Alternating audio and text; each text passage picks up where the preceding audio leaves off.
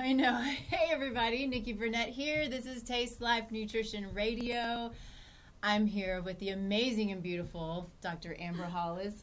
Hello, everybody. So, Taste Life Radio, what are we about? First things first, we are streaming live on KUHS Denver, the amazing radio station here locally and nationally. We are worldwide, headed up by Henry Archuleta. So today, though, we want to talk a little bit about, well, you can probably see behind me. We're going to talk about poop. Yay! Let's talk about poop, baby. So it's actually, we're going to have a ton of fun with this, I think. But we want to talk first a little bit about what Taste Life Radio is about, because that's what is really important here, is what we're trying to do with this show. What we're really trying to do is bring the truth, right? Empower you to find your truth, and then kind of be able to figure out ways of sifting through so much misinformation and disinformation and just plain lies out there in the media, and you know, online. It's so frustrating, and we've all been there. We were both there. Sometimes we're still there, but you know, that's why we went to school to do what we do, is so we could learn, so we could understand, so we could sift through for ourselves. And now we're sifting through for our loved ones, our patients, our clients, and you and anybody who's going to listen to us, whether they like it or not. So that's the focus here. But we want to have fun. We want to talk about things that maybe not everybody talks about, and we want to make life enjoyable, and we want to take the taboo out of poop. Must be done. It must Somebody be done. has to do it. So, but that's the thing. In our world, in the functional medicine, functional nutrition world, the gut is the key to health, right? And so a byproduct of the gut is poop. Mm-hmm. And it's life, and it's what it is, and it can tell us a lot of stories. Okay, so let's talk about what we're grateful for, and then we'll talk a little bit about you. Sure. And then we're just going to dive into shit. All right. What are you grateful for today? Man, I'm grateful for so many things. I'm really, you know what I'm grateful for? I have been working on, and if you've listened to this over the last few months, a course that I've been co-creating with Dr. Lynn and Dr. Sam, and they have I think their show's tomorrow, so they have a show on here as well.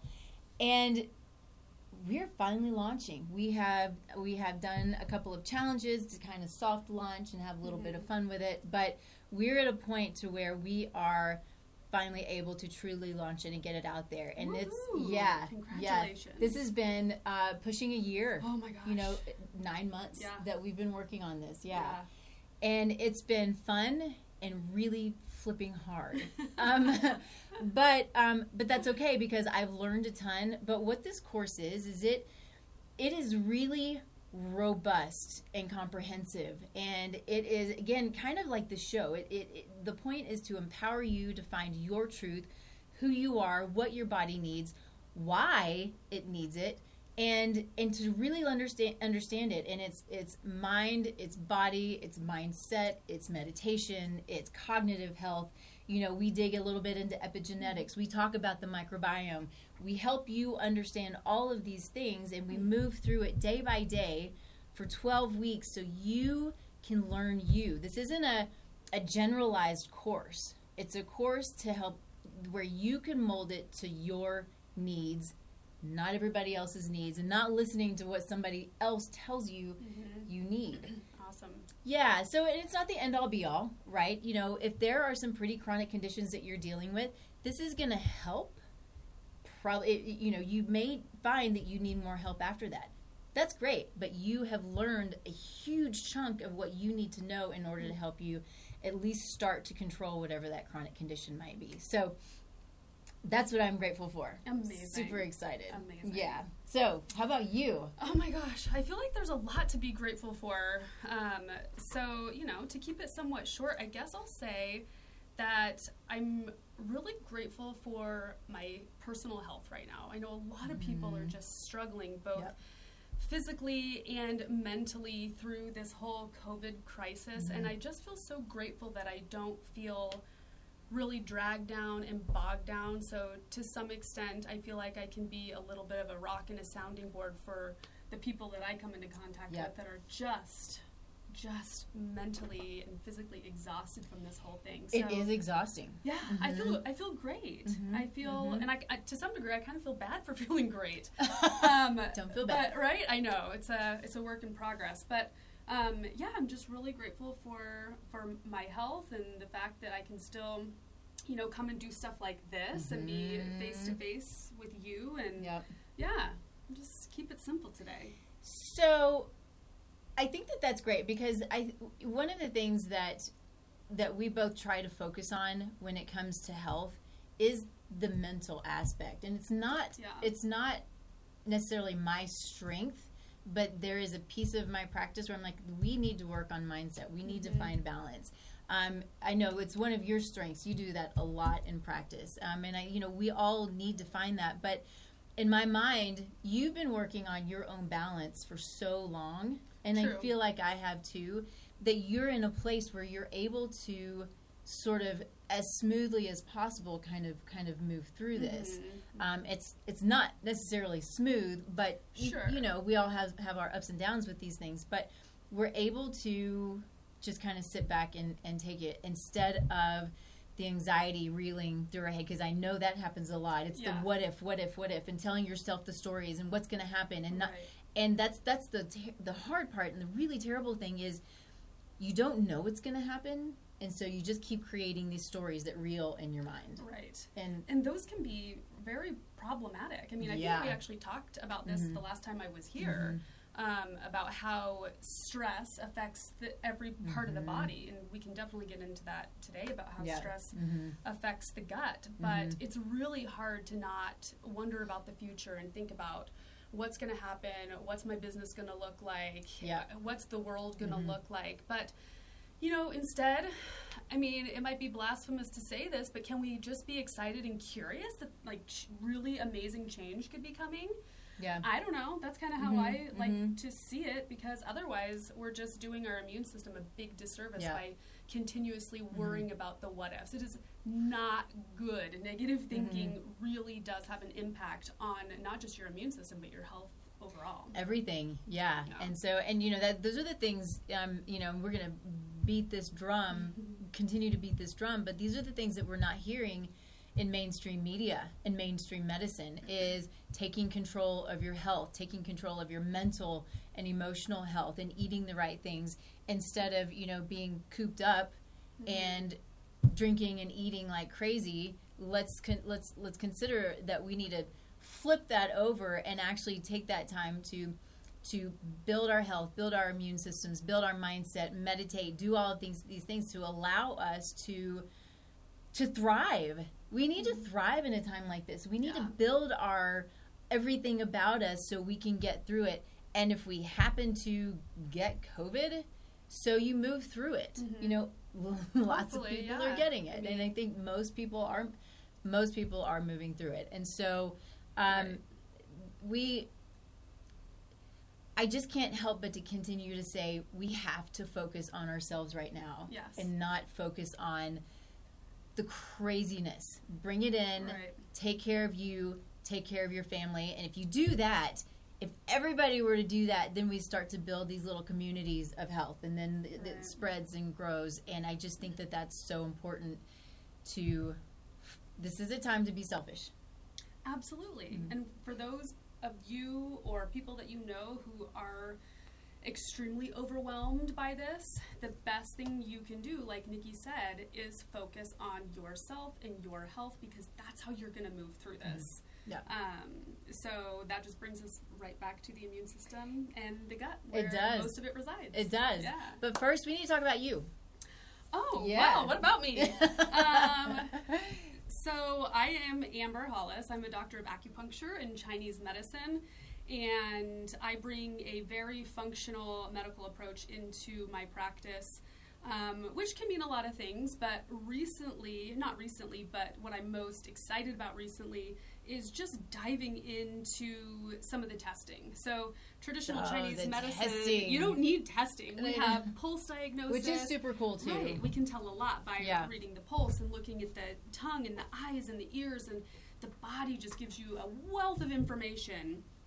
And now I feel like lab testing just really brings this beautiful layer where you just now have a lot more detail. So before, I can feel a pulse and look at a tongue and be like, wow, we've got a major digestive issue going on. And there's symptoms too. Some people are very aware of their digestive issues and others are not. Yeah. And that's what the testing allows us to do. So I'm really merging these two medical systems that just fit so beautifully together, that provide so much information when people feel completely lost. Yeah.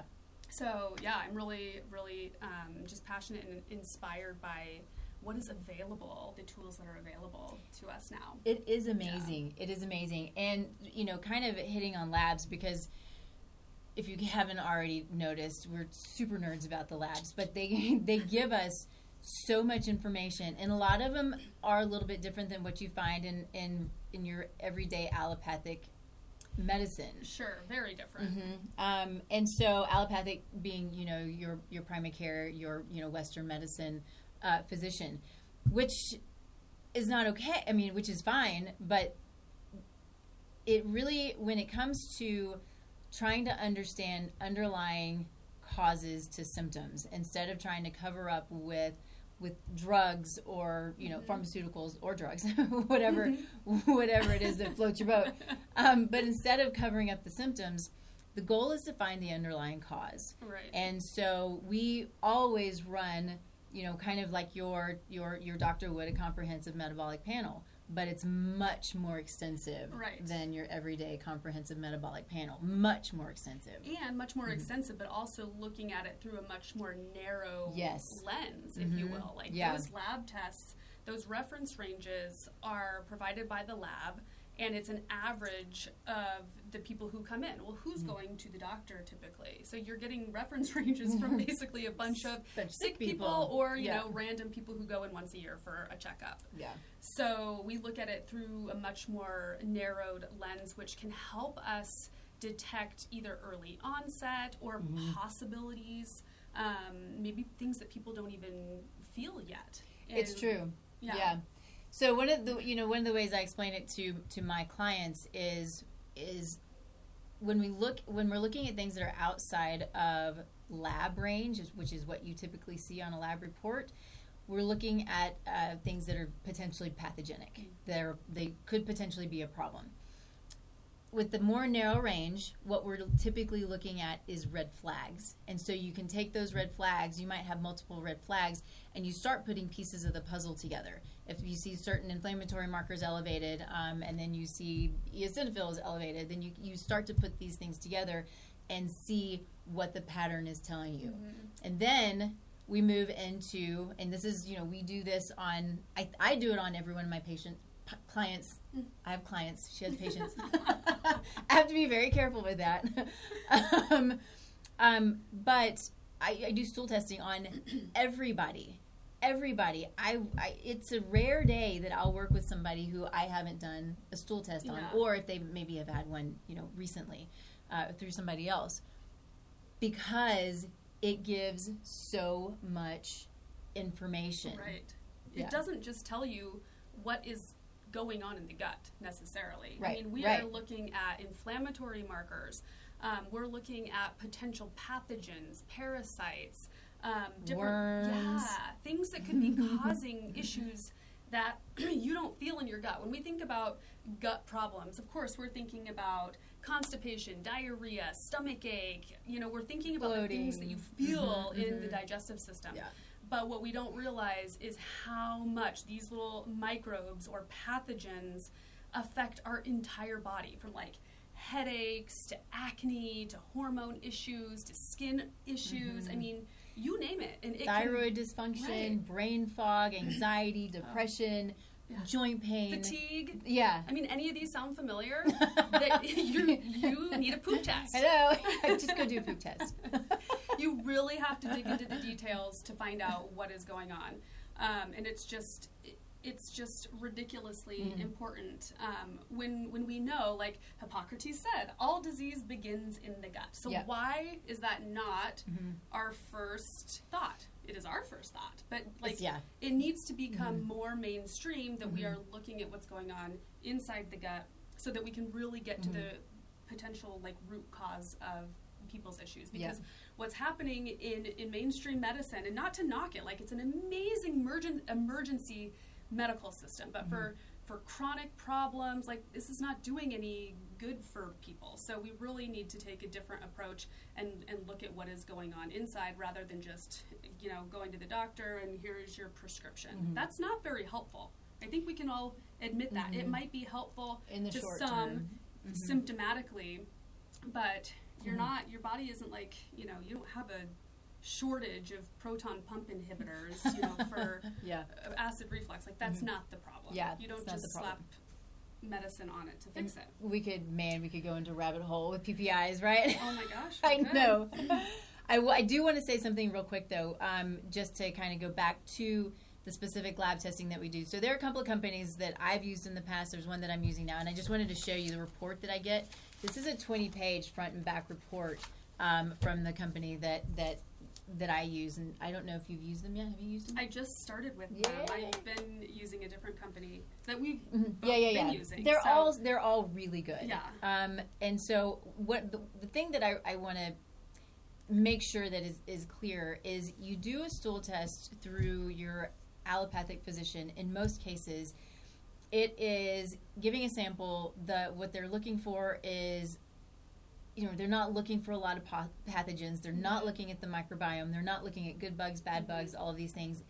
It's also not, basically they're taking the sample and because you said dig in, they're digging in it under a microscope to look for eggs and pieces and parts of these bugs. I mean, mostly things that are going to be causing you a lot that like Giardia, and C. diff, and stuff like that. There's probably a handful, maybe, I don't know, 5 things that I've seen when people bring their lab work to me, their stool test report from their doctor. I'm like, this is it? It's pretty minimal. We got to do this again. It's pretty minimal, yeah. And so the tests that we do are, and if you've heard the term, you probably heard the term now because of the COVID testing, but PCR. So this is PCR testing. I believe all 3 that we've used in the past, that I've used in the past, are all PCR, at least for the most part. And this is looking at the genetics. So it picks up the genetics of what's in the gut. So your own genetics, and then all the different bacteria, viruses, mold, worms again, amoebas. I mean, it's your good bugs, bad bugs, your opportunistic bugs, your pathogenic bugs. It is broad. And again, you get a report from your primary care or your, GI doc, whatever it might be. It's definitely not a 40-page report. And this is for every client or every patient. It's everything in here, and it gives so much. I mean, even neurotransmitters, neurotransmitter metabolites, and these amazing inflammatory markers. And we need to understanding that disease begins in the gut, and that inflammation can often, gut creates inflammation.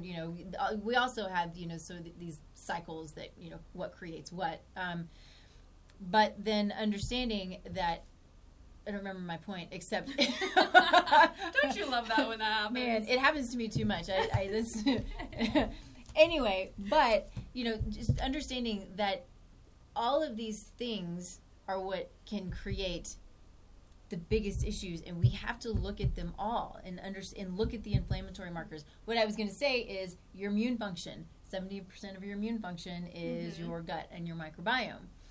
And so we need to know the good bugs. Right. And we need to know if the good bugs have actually become too many. Right. Which are then opportunistic, which can then create problems also. Right. Mm-hmm. It really does give you a really nice picture of the immune system There's a marker that will look at the mucus layer, the first defense in the lining of the gut. It will tell you if that is high or low, and then you can fix that really easily. You can. I just did.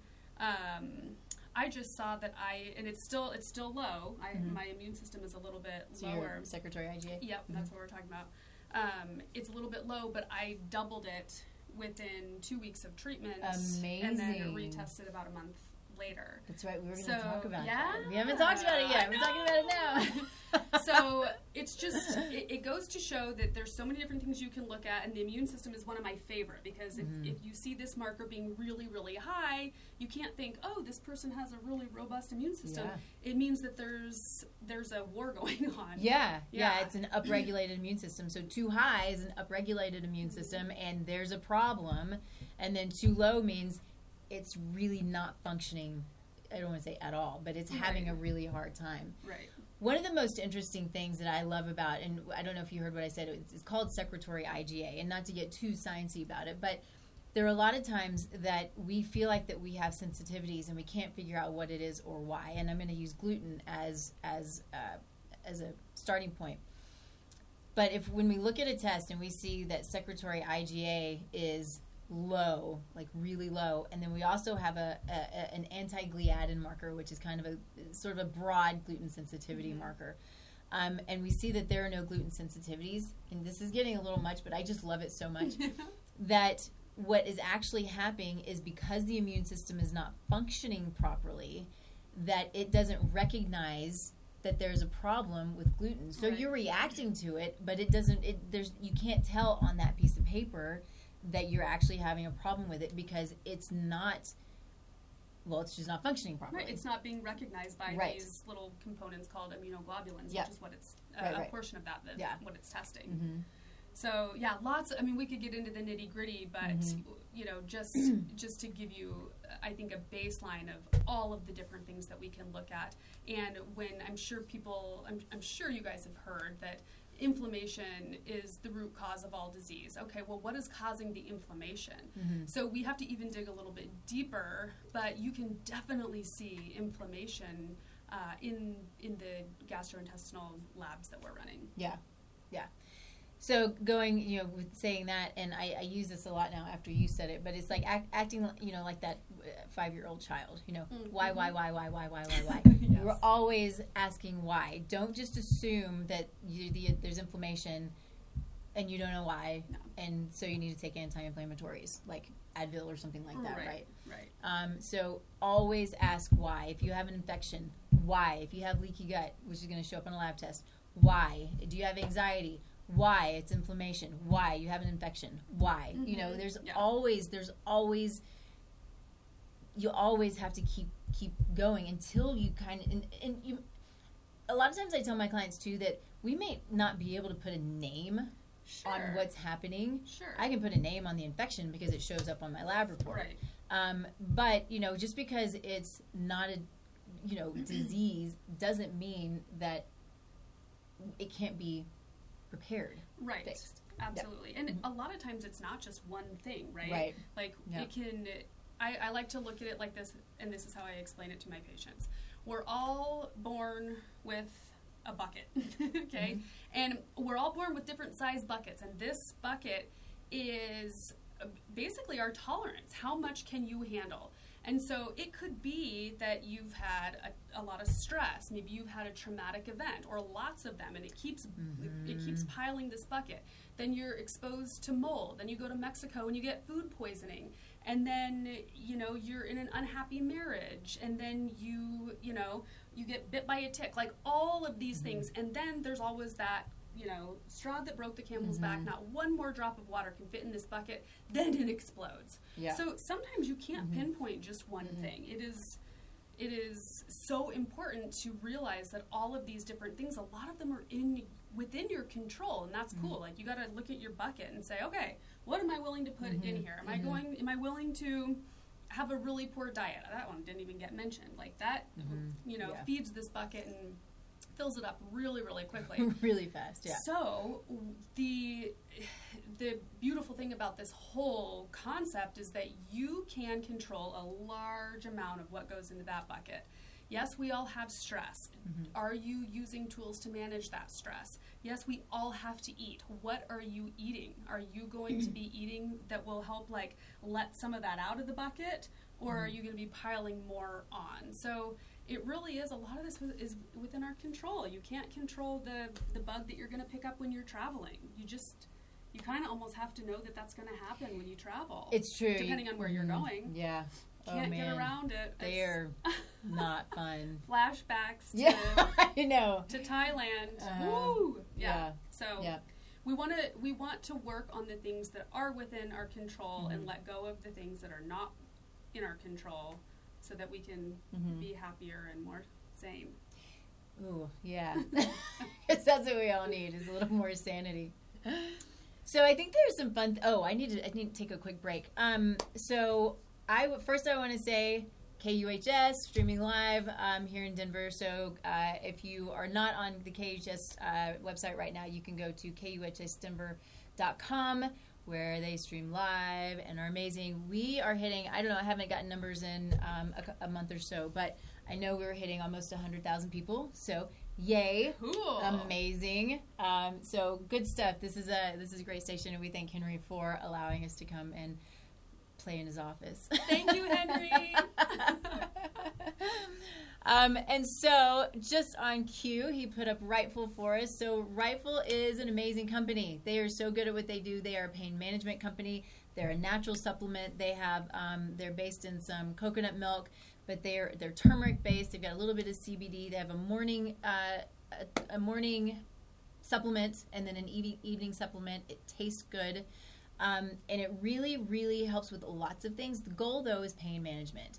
And so we always want to understand where pain's coming from. We don't want to cover up the pain, even if it's with a supplement, right?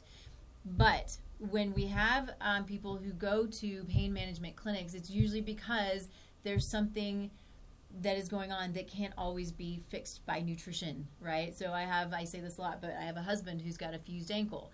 That can't be fixed by nutrition. I wish it could. But there's some pain there. And so, this product is being used in pain management clinics because it works so well. And so it's great for focus. It's great for sleep. I love it. And it's good stuff. So you can go to Rightful.com, put in the code TLN20 and get your discount. Try it. You'll love it. Okay.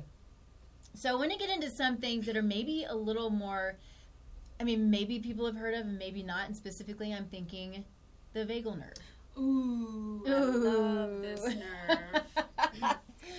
So there's what is called the gut-brain axis. Some will call, like Dr. Lynn and Dr. Sam call it the brain-gut axis. I'm like, no, you're backwards. They're like, no, you're backwards. Let's be clear, it's gut-brain.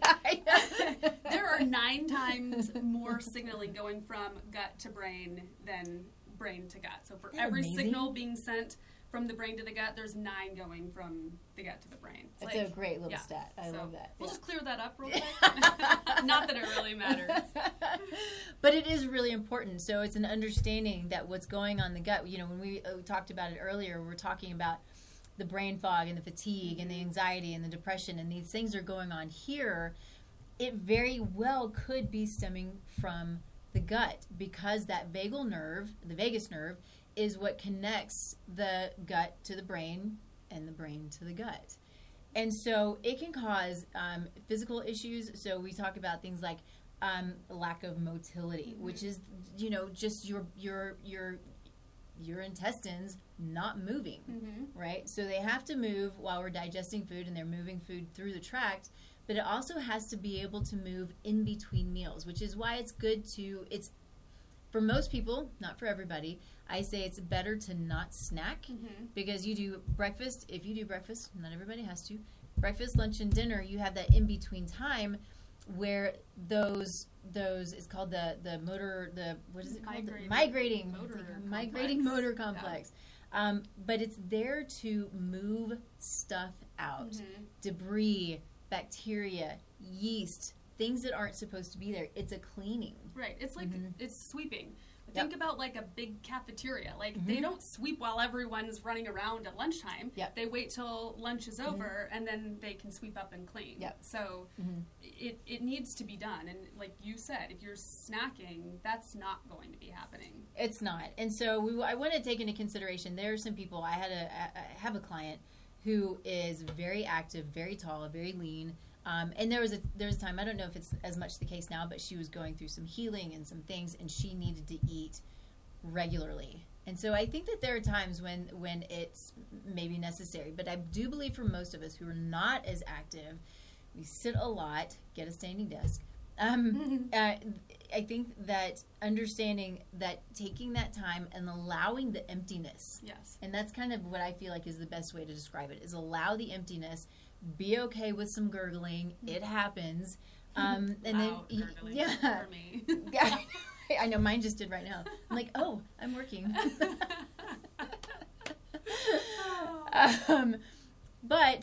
Yeah, take that break. And I'm also not saying everybody has to eat breakfast. I think that we are in a place where we understand that some people do and some people don't. And we're all different. We're all unique. And we're all beautiful. And nobody judges as long as you're doing things properly and with good knowledge, and taking care of yourself. Absolutely. And I think it's good and okay to play and try skipping breakfast for like a week and see what happens. I have patients who thought they could never go without, a meal, especially breakfast. And they've noticed that if they eat breakfast, they are hungry through the whole day and they're snacking and their digestive issues usually will flare. But if they don't eat breakfast, they're hardly ever hungry. And then they have their 2 meals, and that's it, and they feel much better. Yeah. I have a handful of people who've noticed that. And I go through phases all the time. Want breakfast? Okay, eat breakfast. Yeah. And then I go through many phases where I don't, or I'll just have bone broth, and I feel just lighter and more comfortable. Even if I'm having breakfast, I'm only having a healthy breakfast. But even if it is a healthy breakfast, sometimes it's just, all the blood flow goes to the gut to digest, and it can leave some people feeling maybe even a little brain foggy. So, and then a total opposite, other people feel like they're completely brain foggy until they get food in their system. So I encourage you guys to play with that. It's really individual, but there's nothing wrong with skipping breakfast and doing a little bit of a break. I think it's listening to your body. It's really important to listen to your body, because if you're trying to do some intermittent fasting and there's a day where your body's like, I need to eat, and I need to eat now, and you don't allow for that, I think that creates problems as well. So I think intermittent fasting is good. I think it's not for everybody. Sure. And we veered a little bit, but I think it's an important thing, because there are a lot of fads out there. I mean, a lot of them are good for some people, not for everybody. And so again, that's one of the things that is my goal in my practice, and then with the show and whatever else I do, is helping people understand that they're unique. You are not like anybody else in many, many ways. So just because something works for one person doesn't mean it's going to work for you, and vice versa. So you've got to figure out. So experiment, play. Don't put a lot of pressure and stress on your body or yourself, because what happens when you stress and put pressure on yourself, if you're trying to lose weight, you probably won't lose the weight, because it's stressful. So basically, we all just need to take a big breath and chill out and get a poop test. Oh, and speaking of the vagus nerve, I want to jump right back to that, because the vagus nerve is this physical connection from the brain to the gut and back and forth. So this nerve is responsible for a lot of things. It has so many things that it's in charge of, but the main thing is it's responsible for the parasympathetic nervous system. Now, what does that mean? You guys might have heard this as the rest and digest. These 2 branches, fight or flight, rest and digest. Most of us are living in this fight or flight. We're really stressed. We're go, go, go. We have all of these things to do, and the vagus nerve is responsible for putting us into that parasympathetic rest and digest mode. And one of the ways that we can actually stimulate that vagus nerve is through really deep belly breathing. So actually taking that big breath and a really slow, longer, deep exhale for even just a few minutes can be really, really helpful. Not to mention how much better you will feel on the level of stress, but it also can really help regulate that parasympathetic nervous system. Yeah. I think that's important. You know, there are things that we can a lot of times, you know, when it comes to symptoms, say, okay, that might be vagal tone or lack of vagal tone. You know, sometimes we're not able to swallow pills, right? That could be something. If we have an infection, you know, that can be due to the inability so it's the vagal nerve not working properly, which then motility is not working properly, and things aren't being moved out properly. And so there are things that we can do. So it's the breathing, it's yoga, believe it or not, it's gargling really loud, you know, until it brings tears. It's as gross as it is. It's, to me, it's the easiest one. It's just, I hate it. Yeah. But it's gagging yourself with your toothbrush until you cry, because it makes me cry immediately. I'm like, ooh. So fun. It's so fun, but it works. But then there are things like bitters and there are certain herbs, and I can't remember what they are off the top of my head. I don't know if you do, but bitters and certain herbs and spices that can help with increasing motility, which is increasing or strengthening vagal tone.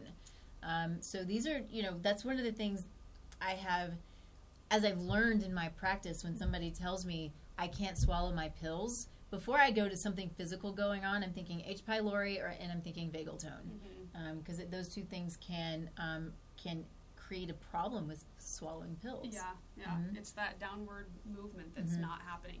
And when that downward motion and sweeping is not happening, this is when you have that, it allows bacteria to grow in places where it really shouldn't.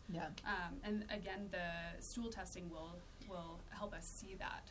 And I think that's a sort of a great segue, because the reason that, you know, again, we do stool testing on every person that comes through the office, because going back to, we need to understand the microbiome, the good and bad. We need to understand the dysfunction and the dysbiosis, which is an overgrowth of good and or bad bugs, which can create problems in and of itself.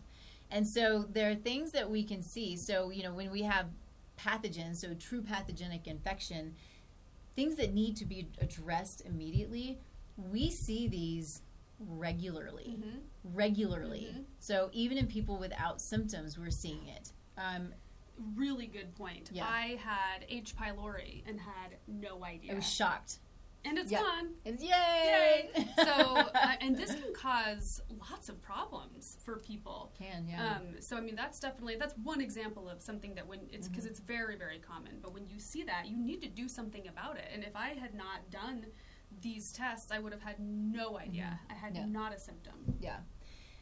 And I think with that said, though, you know, we also look at it and understand, I guess, the amounts. I think for some people, H. pylori is a natural part of the gut, but somehow it got out of control. And that's what we want to look at and what we want to understand. And hers was significantly high. When she sent it to me, I was like, whoa, that's shocking, because Dr. Amber's just really healthy.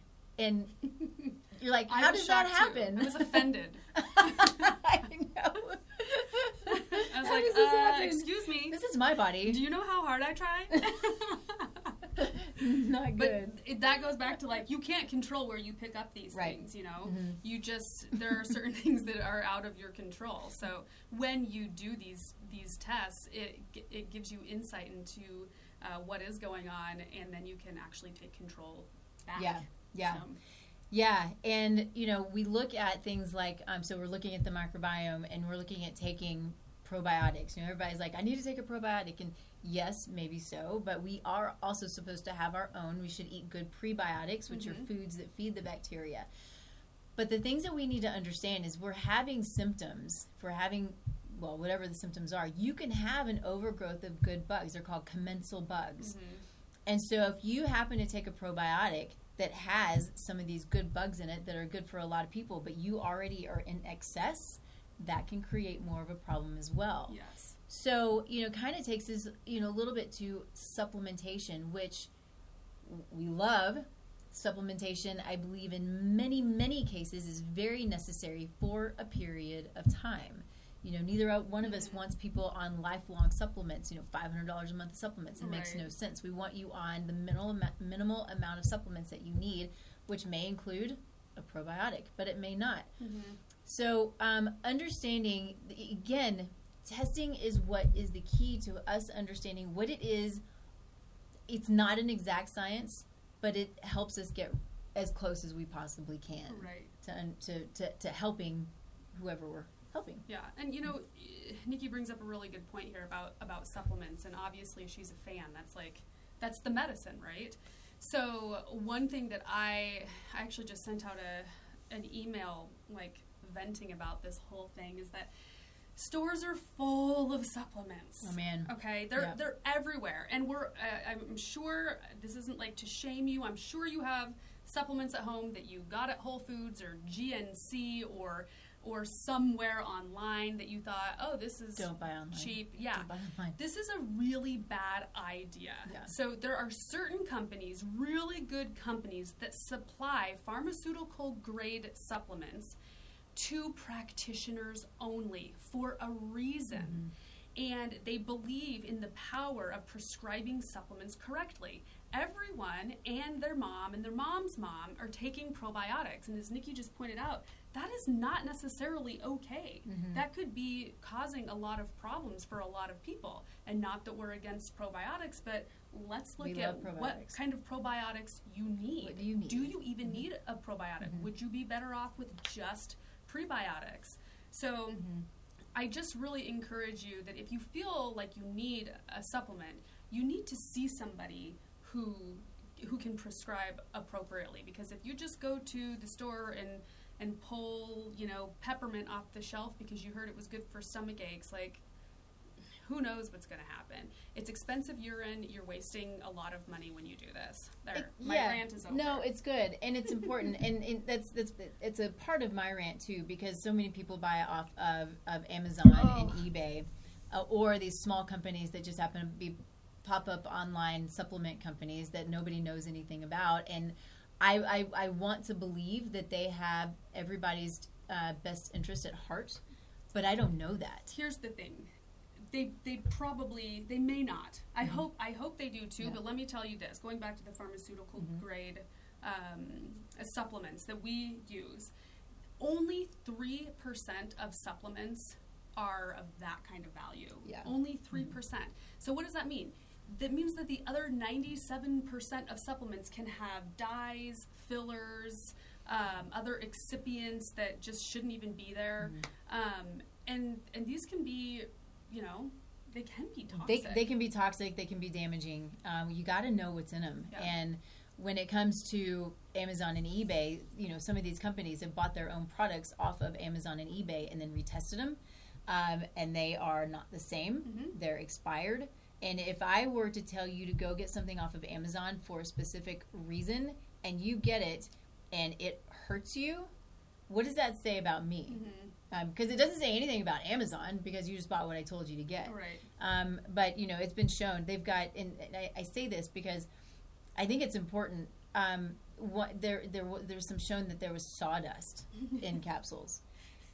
Yeah. And so when you think about that, again, this is where you dig. Okay, so sawdust, we've eaten wood before for whatever reason, right? Who hasn't? But think about, where does the wood come from? Was it on a deck that was full of paint and stain and primer? And was it, all of these, wood is so toxic. And why is it there? Why? Well, yes, of course. Why is it there, period? Question. But it could be that it's some sawdust that was from building a home. Right? Or whatever it might be. And that's really scary because I can't imagine the toxic nastiness that goes on to this wood in order for it a home to be there, to stand for, man, my words, to stand for 100 years or whatever it is, even longer. Yeah. So don't, yeah, don't just I could keep going, but I felt like it was a good time to stop. There are some decent mainstream companies, and that's fine, but you got to know what you need. And why waste money? That's the thing. Right. Trying to save money actually costs you money. That's really what it comes down to. True. Okay, so with that said, real quick, we have Zymogen. So Zymogen is another amazing company you will not find on eBay or Amazon because they'll shut them down. Yeah. So, which is a good thing because they are really, really careful and particular about their quality control, the ingredients that they put in their supplements. So I love this. I love I5. It's a great immune booster. It's a really good product. But they've got a wide variety of products where we talked about Rightful a little while ago. Rightful, they're pretty focused, right, on pain management. Zymogen, Wholescripts is the company that you order through for Zymogen. But they have, supplements for different organ systems. But again, as good as they are, if you don't know what you need, you don't want to waste your money. So you can go online, you can go to my website, and you can click the button that says Wholescripts, and you can look through all of their stuff. But just be aware that you may or may not need what you're looking at. So, but they're an amazing company. They are. I second that. Yes. Cool. So I think I want to get a little bit into some of these different infections that we deal with on a pretty regular basis. We've got, we hear about IBS, we hear about IBD. So there's irritable bowel syndrome versus irritable bowel disease. We have GERD, heartburn. We've got SIBO and SIFO. So SIBO, small intestinal bacterial overgrowth, and then small intestinal fungal overgrowth. We have this CFIDS, which is chronic fatigue immune disorder syndrome, which is a big one. It's a mouthful. It is a mouthful. So these are things that we see constantly, and they're nasty. They really are. They cause a lot of problems for a lot of people. They do. It's a tough one. And so I think, there are a couple of points specifically about SIBO. And I think SIFO may have has a lot of the same symptoms, but you would go about eliminating it differently if it's, bacterial versus fungal.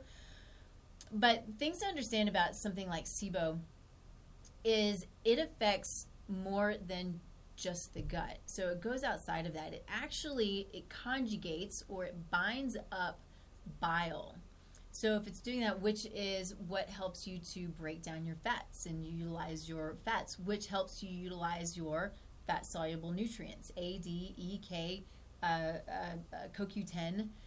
Those things are fat-soluble nutrients. You have to have fat in the diet. And if you're not breaking it down properly, you're not utilizing it, then you're probably going to be deficient in your fat-soluble vitamins. Dealing with COVID right now, everybody's deficient in vitamin D. Everybody's deficient in it anyway. But you don't want to be deficient in vitamin D right now because that is a key, or it is one of the keys to making sure that you move through COVID as smoothly as possible. You've got to have a robust immune system. Absolutely. Yeah. What else was I? Oh, restless leg syndrome can be from a gut infection, from SIBO. I've seen this a lot with SIBO. Have you? It's odd. Yeah. But it's definitely a thing. It is a thing. There's a correlation between the two for sure. It can also be neurological, but and it can be multiple things. But it's one of those things. If you're dealing with restless leg, maybe you go, oh, I might need to go get a poop test. Yep. Yeah. So, but there are lots of things. There's SIBO causes. So, if you've ever heard of the food baby, or you think that you look pregnant and you're not, like I look 6 months pregnant. Why do I look 6 months pregnant? Well, a lot of times that can be a key indicator for SIBO. Absolutely. Yeah. Or some food sensitivities. Yeah. Question, I want to ask you what your viewpoint is on testing for SIBO. Are you a fan? Are you not a fan? Are you kind of in the middle? What do you think? Yeah. There's controversy around this. There is. So this is why I'm asking. There is, and it's a great question, and she knows what I'm going to say. But every time to back it up, when I run these labs, virtually every time I'm consulting with a clinician on staff, so I know that what I'm seeing is right and that we are working for this particular client. well. And it's not just me. It's multiple people who are on board making sure that we have the right protocol for this client. So I like to say that, you know, my clients work with a team, although they just kind of interact with me and my health coach, right? But so lots of times when we find somebody who's dealing with SIBO, and it can show up in stool, but it is not diagnostic. These tests are not diagnostic for diseases, but they are big time indicators, right? So it can lead to a lot of things. You know, these infections can trigger autoimmune diseases, right? So there can be some pretty nasty little buggers in here. But from the time I started really working with SIBO, which has been several years ago, I have talked with every clinician that I can, and I'm like, do you test? Because there is a hydrogen breath test and a methane breath test. Breath test. And but then if you can see it in the stool, I'm like, why would you know, is that sufficient? What happens when you do these breath tests, and they're done everywhere, and I'm not knocking them. Lots of people do these tests, and lots of people want to see that the results, well, what the results are. I mean, that's why we test, right? The accuracy is marginal at best. I think it's about 60% accurate. And so if somebody comes to me and I do a breath test and it comes back negative, but they actually do have SIBO, what is their motivation for doing a SIBO protocol? Or if it comes back positive and they're actually negative, then we're going after the wrong thing. So, and I had this discussion with this this lab right here last week, and I asked her, because she was talking about, you know, you may want to do some breath testing, and I said, okay, let's talk about that. I want to know your opinion. I have asked over the years every time, and she said, I do not breath test. And so the hope is, or what we're hoping for when it comes to something like SIBO, is we're looking at symptoms. We're looking at things that are, and so bear in mind, I don't diagnose. These tests don't diagnose necessarily. But we can do things that can be sort of diagnostic in nature. And so doing something like what's called a low FODMAP diet. And so FODMAP is an acronym for very long starches in foods. I'm not even going to go into it right now. But if we put somebody on a low FODMAP diet, it can essentially, and they feel better. And these are all healthy foods. We want people to eat these foods. But if they're creating symptoms, then it allows us to say, okay, I've got a really good idea of what's going on here, and we're going to go after it. And more times than not, it works. Yeah. Great answer. So you agree, though? I do. You know, I've heard. I don't breath test, but a lot of times people will bring in their breath tests, and I'll be like, okay, you're like, we can use this. But I don't do it for that reason. We don't know how accurate it is, but it's all we have right now. I'm sure that will change in the next, even few years. But I would say within 5 years we have better testing. But the problem with the test is, so regardless of how accurate it is, it's only testing hydrogen and methane. And there's other gases that these microbes give off that can be causing this same SIBO situation, and that's not being tested for, and there's no way to test that currently. So yes, I do agree. I don't test. I think about it sometimes, but yeah. It's hard because we want to have to get the best answers that we can, and I think at this point how we feel about testing and how important it is for our practices and for our clients and patients. But if I don't feel like I'm getting good results, then I think I feel better and my client will feel better going based off of all of the other information, because you can put the pieces of the puzzle together. There may be a few missing, but that's what happens in life and what happens with the body. There's still so many things that we don't know about the body. We're just putting pieces of the puzzle together as we get the pieces. Right. And so I think that most of the time testing is important, and this one showed up with both methane and hydrogen bugs. And she was very specific. She's like, doesn't mean that that's what it is, but she's like, I bet it is. And I said, well, I bet it's also because of the symptoms. Yeah, you can make a story out of it, but it's not looking at small intestine. So that's just one one thing to keep in mind. Yeah. So I think, other things that can create these imbalances and this dysfunction and this dysbiosis, which again is an imbalance of good and bad bugs, or even an imbalance of good bugs where they get too high, right? A lot of us, as we age, we become deficient in hydrochloric acid. Hydrochloric acid is necessary, right? It's in the gut, in the stomach, and it starts breaking down foods. It starts breaking down proteins. If you're not breaking down proteins because you don't have enough hydrochloric acid, then that's when people start to say, and think about this, if this is you, meat feels really heavy to me. I don't feel like it moves right. And and it's actually what's happening because you're low in hydrochloric acid, which is typically also what's happening in heartburn. Absolutely. Yeah. And so what are we given when we have heartburn? We're given an acid blocker. You don't have any acid and you're given an acid blocker. So whether it's an acid blocker like a PPI or a Tums, Tums kills me. It's not good. It's not okay. And the calcium in it is not okay.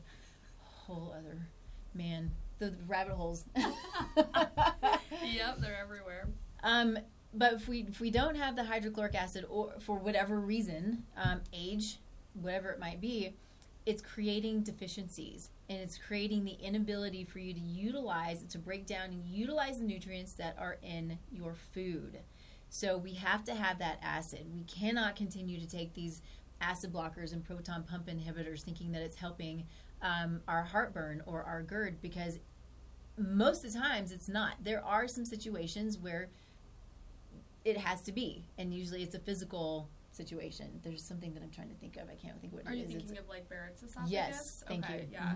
Yeah, that's a tough one. Yeah, that's one where it's probably the risk outweighs, or the benefit of taking the PPI, outweighs the risk. Yeah. But I would say that's probably it. And you can't just jump off of these things. So if anyone's listening who is taking a proton pump inhibitor, acid blocking prescription medication, or even over the counter. Right. You just, these things don't, if you've been taking it for a long time, you don't just pop off of them. That's not safe either. You do need to work with your doctor or, somebody who knows what they're doing. But with that said, if you have heartburn, GERD, acid reflux, whatever that sensation that you're actually feeling is, even though it feels acidic and it feels burning, it's generally, almost always, we can't say always, but it's generally a problem of acid in the wrong place, not over acid production. Yeah. It is mostly under acid production. And I know that sounds a little counterintuitive, but you have to have the little flap that keeps the stomach contents, the acidic stomach contents from coming up into the esophagus has to be a certain pH for that to stay closed. So if there's not enough acid, it can open and allow what acid is there to come up and cause what we know as heartburn. Yeah. So yeah, which can be really uncomfortable, and we get that and we realize that. But I was at the gym the other day and they were talking about their pregnant wives. A couple of guys talking about their pregnant wives, and they're taking, downing Prilosec and just munching on Tums. And I was like, I don't mean to interrupt. I couldn't help myself. Like, maybe tell them to try Tums. Maybe tell them to try apple cider. Look at me. Yeah, it works so well. But seriously, I see this all the time. Somebody's dealing. They're like, oh, it hurts. I'm like, okay, let's take some apple cider vinegar. And like, whoa. Yeah. It's better when people believe that it's going to burn. Now, if it does burn, the lining is too thin and it's too much for you. You've got to repair that lining. And so you got to understand what you're dealing with. Right. But apple cider vinegar is from God. It's magic sauce. It's magic sauce. It is.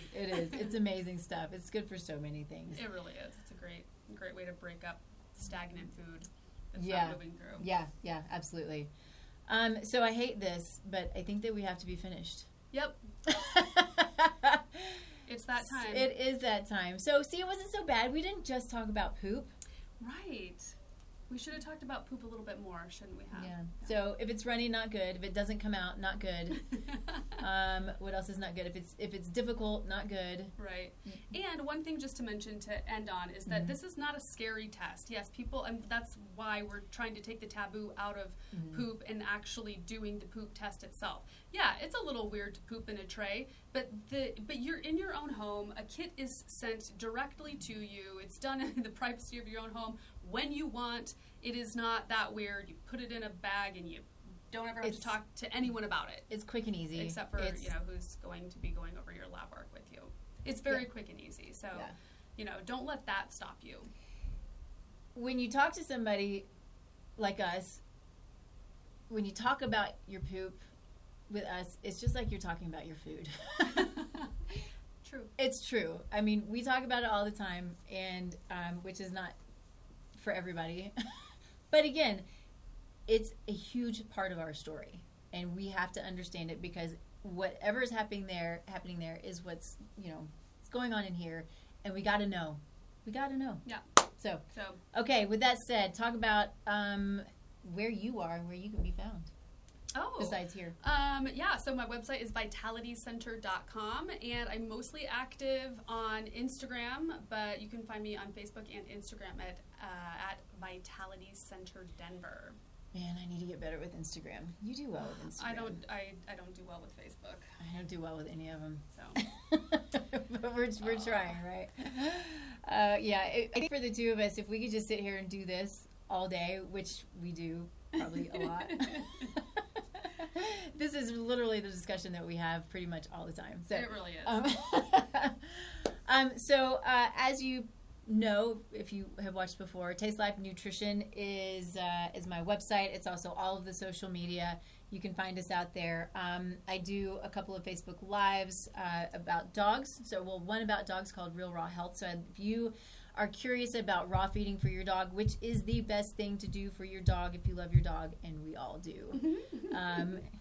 Amber feeds her dogs raw. Let me help. Let us, just watch the Facebook Lives. It's Thursdays, 3 p.m. Mountain Time. So today, that's every week. This show is every other week on Thursday, except this next one falls on Thanksgiving. So we'll probably have a replay of something. Happy Thanksgiving. Yeah, I can't believe it's Thanksgiving. Crazy.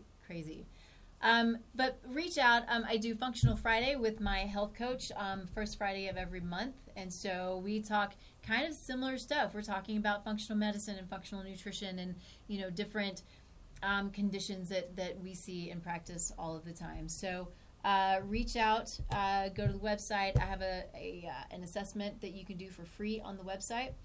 And I'll reach out to you personally, and we'll just talk through it and see what you need and what we can do to get you through whatever's going on. So thank you for joining us, and we'll see you in a month. Wow. All right. Bye, everybody. Bye. Mwah.